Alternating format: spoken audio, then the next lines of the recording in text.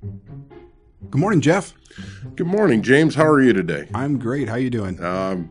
Enjoying life as always. I'm sitting down with Jeff Irvine today from the basic course, and I think you're just one of two basic course instructors we have for the resident phase. That's correct. With the reorganization and the movement of some instructors, there's a small portion of us that'll be conducting resident. The rest of the people within the Army have the opportunity to do the basic course online. Okay. And how long have you been teaching the basic course?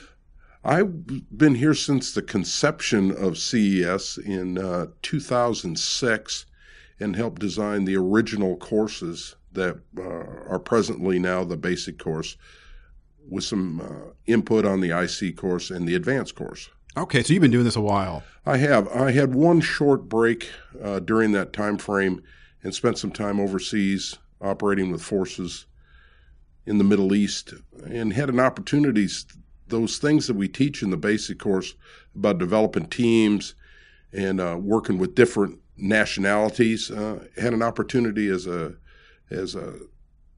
one of the directors there to apply those things in multinational and joint forces operations.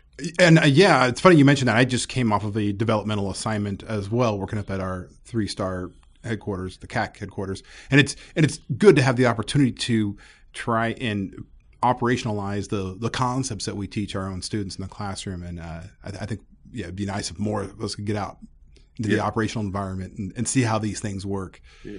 Yeah, and I really believe in, you can teach things, but unless you go out there and apply them and you get a better understanding of that, and with that ability to go out and apply what we've learned, I know that the principles that we're pushing in the basic course, which is a direct level leadership course, is right on track for accomplishing the mission, influencing people. Okay. Well, let's talk a little bit about the basic course.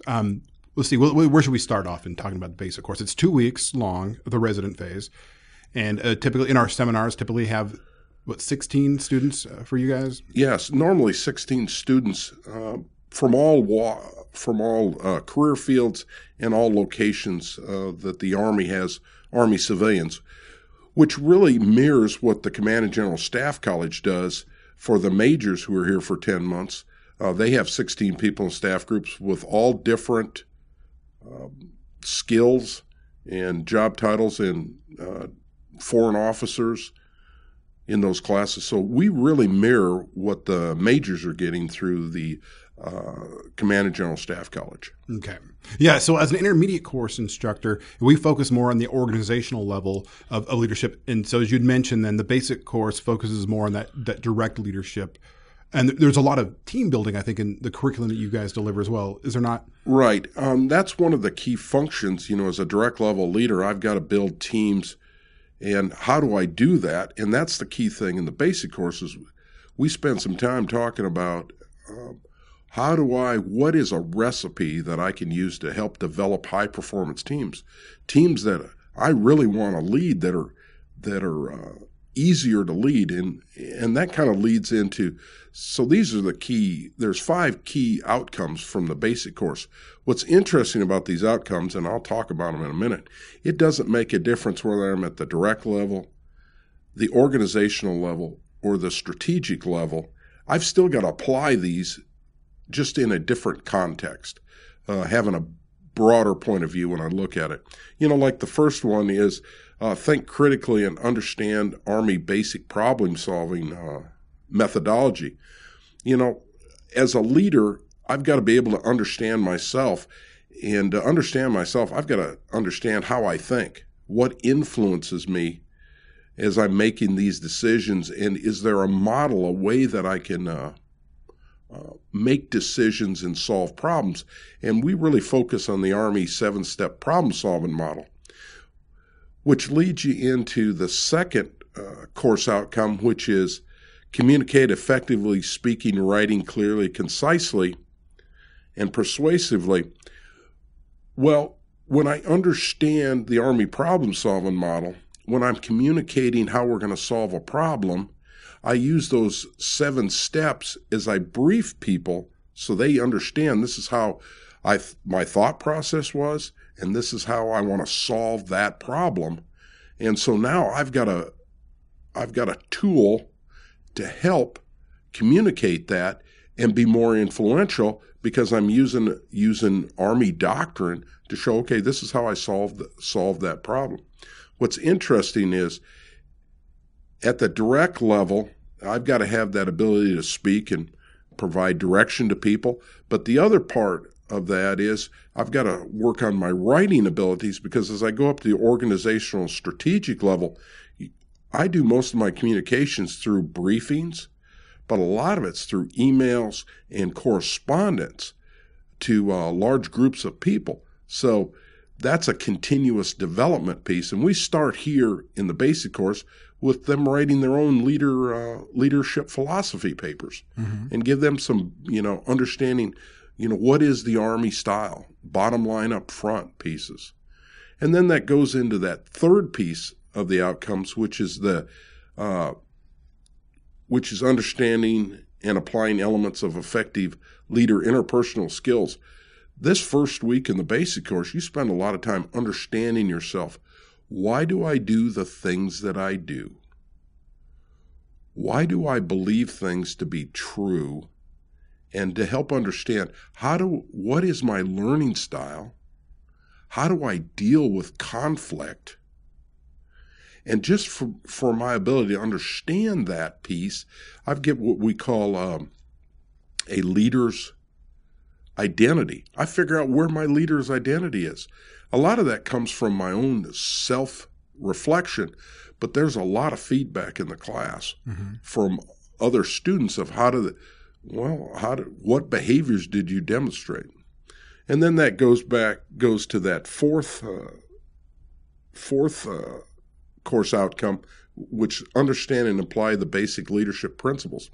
And it goes back to what is an Army leader supposed to be, and then what does an Army leader do? And we spend a lot of time talking about that. Now, the first week of the basic course is what is an Army leader, and the second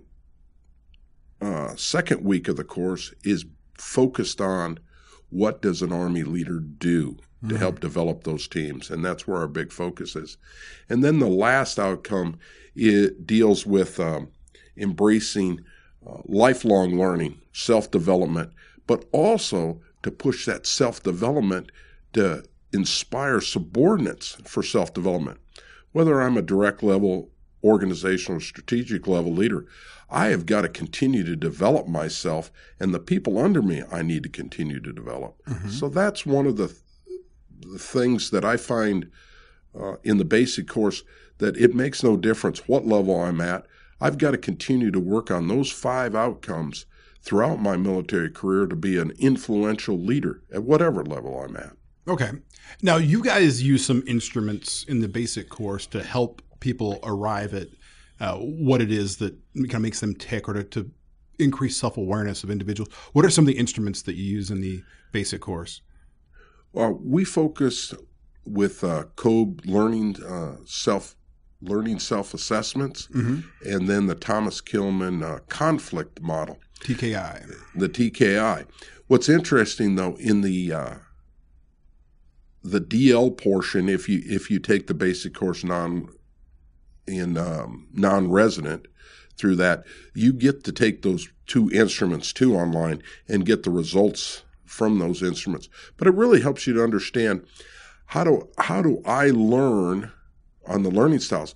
But the key thing is, the second part of that is, now I understand how I learn. Now when I'm spending time as a leader coaching people, I understand this is the way I learn might be different than the people that I work with, and that I need to adjust my style and look at what their learning style is to become more influential when I'm doing coaching with my people. Okay. Well, let's talk about those 2 just for a minute then. So let's go with Kolb's LSI. What are some of the outcomes that come from that? How many, like in MBTI, there's 16 different personality types that come from that instrument. When it comes to LSI, how many different outcomes are there? There's 4 different outcomes that we focus on the basic course.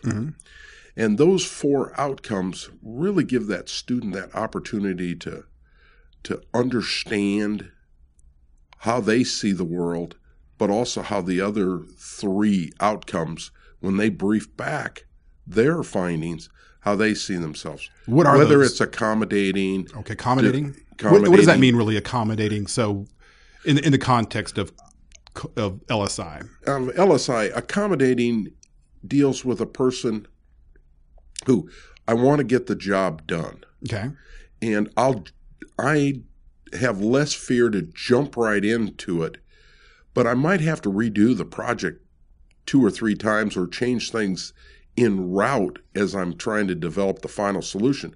But I'm okay with it. It's kind of like Larry the Cable Guy. Let's just get her done. And so there's a lot of that focus.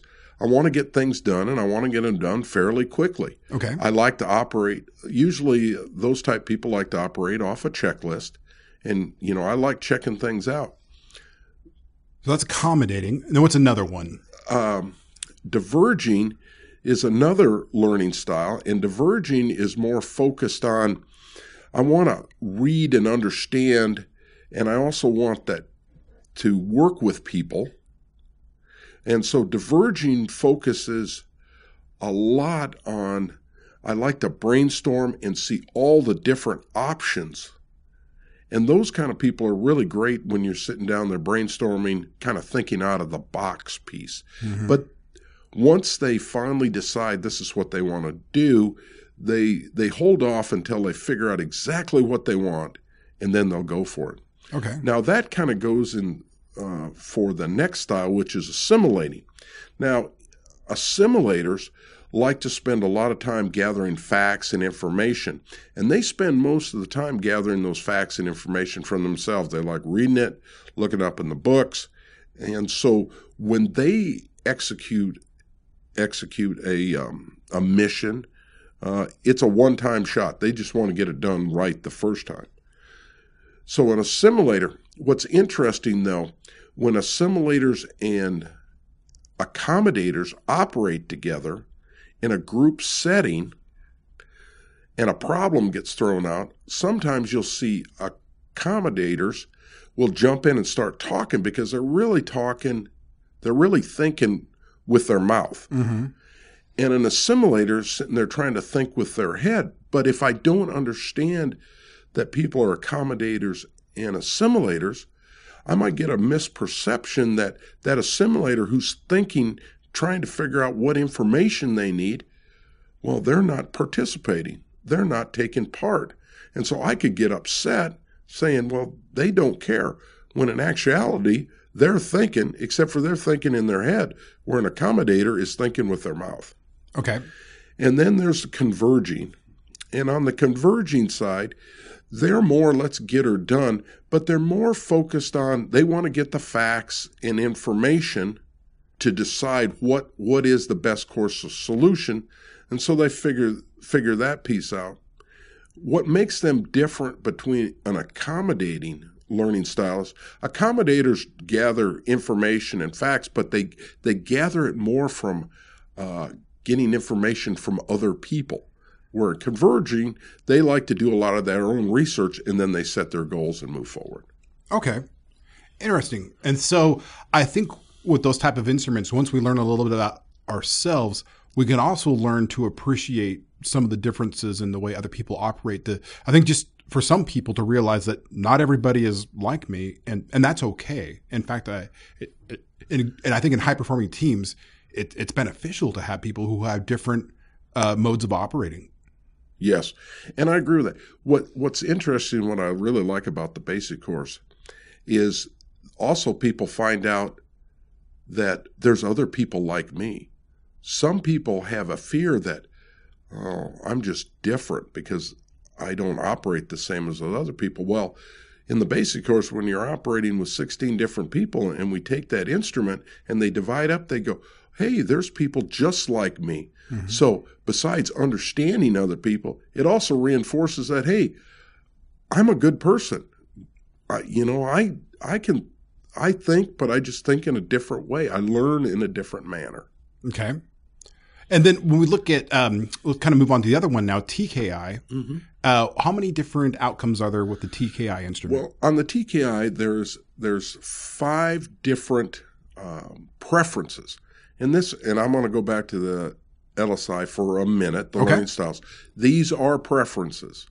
This does not mean that is, just because that instrument said that you have this preference does not mean that that's the way you are.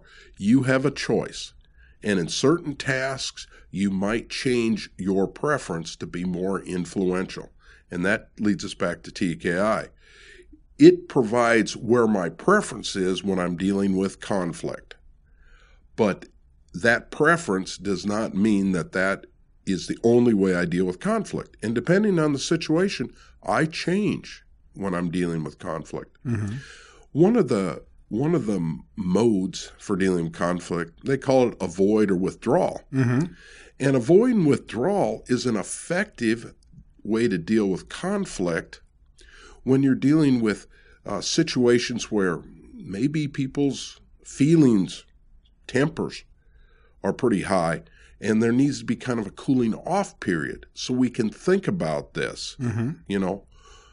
The other one is competing. Now, competing deals with, I know what I want, and I'm going to go for it. Mm-hmm. I'm going to really compete for that. Now, there's some advantages and disadvantages, but as a direct level leader, that is one mode that I might have to do, especially when decisions are unpopular, that I have to go, okay, we're going to do it this way. I know you don't want to do it this way, but this is the way we're going to do it. The other mode is, again, called accommodating, but that is the relationship is more important than just what we're having this discussion over. Right. Now, an example would be, I want to go out to dinner with my wife. I really don't care where we go out to dinner at. I just want to be with my wife. So if she says, I want to go to dinner at this place, I'm fine with that. The bottom line is, my purpose is, hey, the relationship's important and I want to spend time with her. Right. So sometimes that gets looked at as a person that doesn't care. Yeah, I care, but I'm caring about something a little bit different, Mm-hmm. And it doesn't mean I'm wishy-washy either. My goal is, hey, I want to spend time with somebody. Okay. And then the other one is compromise, and compromise is a win-lose situation. I'm going to get some of the things that I desire, but I'm going to have to give up some things to achieve that desire and with that other person. So that's one of the other modes. And then the last mode is collaboration. Now, collaboration, what I find is collaboration is a win-win situation. But collaboration does take time. Right. And I'm going to achieve my goal, and that other person I'm collaborating with will achieve their goal. I think a great example of collaboration is you see senior officers and you'll see SESs doing this collaboration with other organizations. Each organization has to achieve their mission, but if they both can achieve their mission, they can achieve a higher goal. I think that's where you'll see memorandums of agreement between organizations. Right. Each organization gets what they want, but there's a higher goal that they've developed. Okay. So those are the 5 modes of conflict that we spend some time talking about in the basic course, and that helps us get my leader identity clear. I once saw somebody who had developed their own model for conflict resolution from the Thomas Kilmann Index, the TKI, and kind of written it on a 3x5 card. And they take it with them wherever they go. And I don't know if you've seen this before, and that you've got 2 axes. On one axis, you have the importance of the relationship, and on the other axis, you have the importance of the issue. Have you seen this? And then you draw a quadrant. So you got a quadrant. So in the quadrant that's down low, where the importance of the relationship and the importance of the issue are both low, just avoid, withdraw. It's not worth it. And then as you move up to where the issue may be important, but the relationship isn't, maybe that's a time where you can compete. Now, as we move up to where the relationship is important, but the issue isn't as important, as you mentioned the example, where to go out to eat with your wife, that's where we need to accommodate. And then when it comes to where both are important, the issue is important and the relationship is important, that's where we need to collaborate.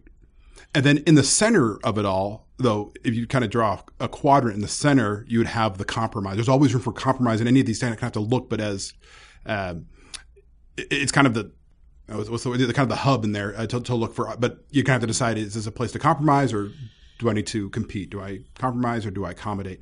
And for some people that say, I have no idea how to deal with conflict resolution. It's a simple little thing to draw, a tool you can draw on a 3x5 card and pull it out. Is this a situation where the relationship is important and the issue maybe not? So, okay, here's what I'll consider doing. I don't know if you've seen that applied that way. Yeah. And I think that's an effective tool. Once I understand myself, then how can I use that tool for that situation to achieve what I'm trying to achieve? And knowing what your preferences and where you tend to go most of the time. You're right. In the next episode, I continue my conversation with Jeff Irvine as we discuss the self-development domain and the content process model. What am I doing today to help that person feel significant? And what am I doing today to help that person feel competent? To get what you talked about earlier is I want commitment. That's next time on the AMSC podcast.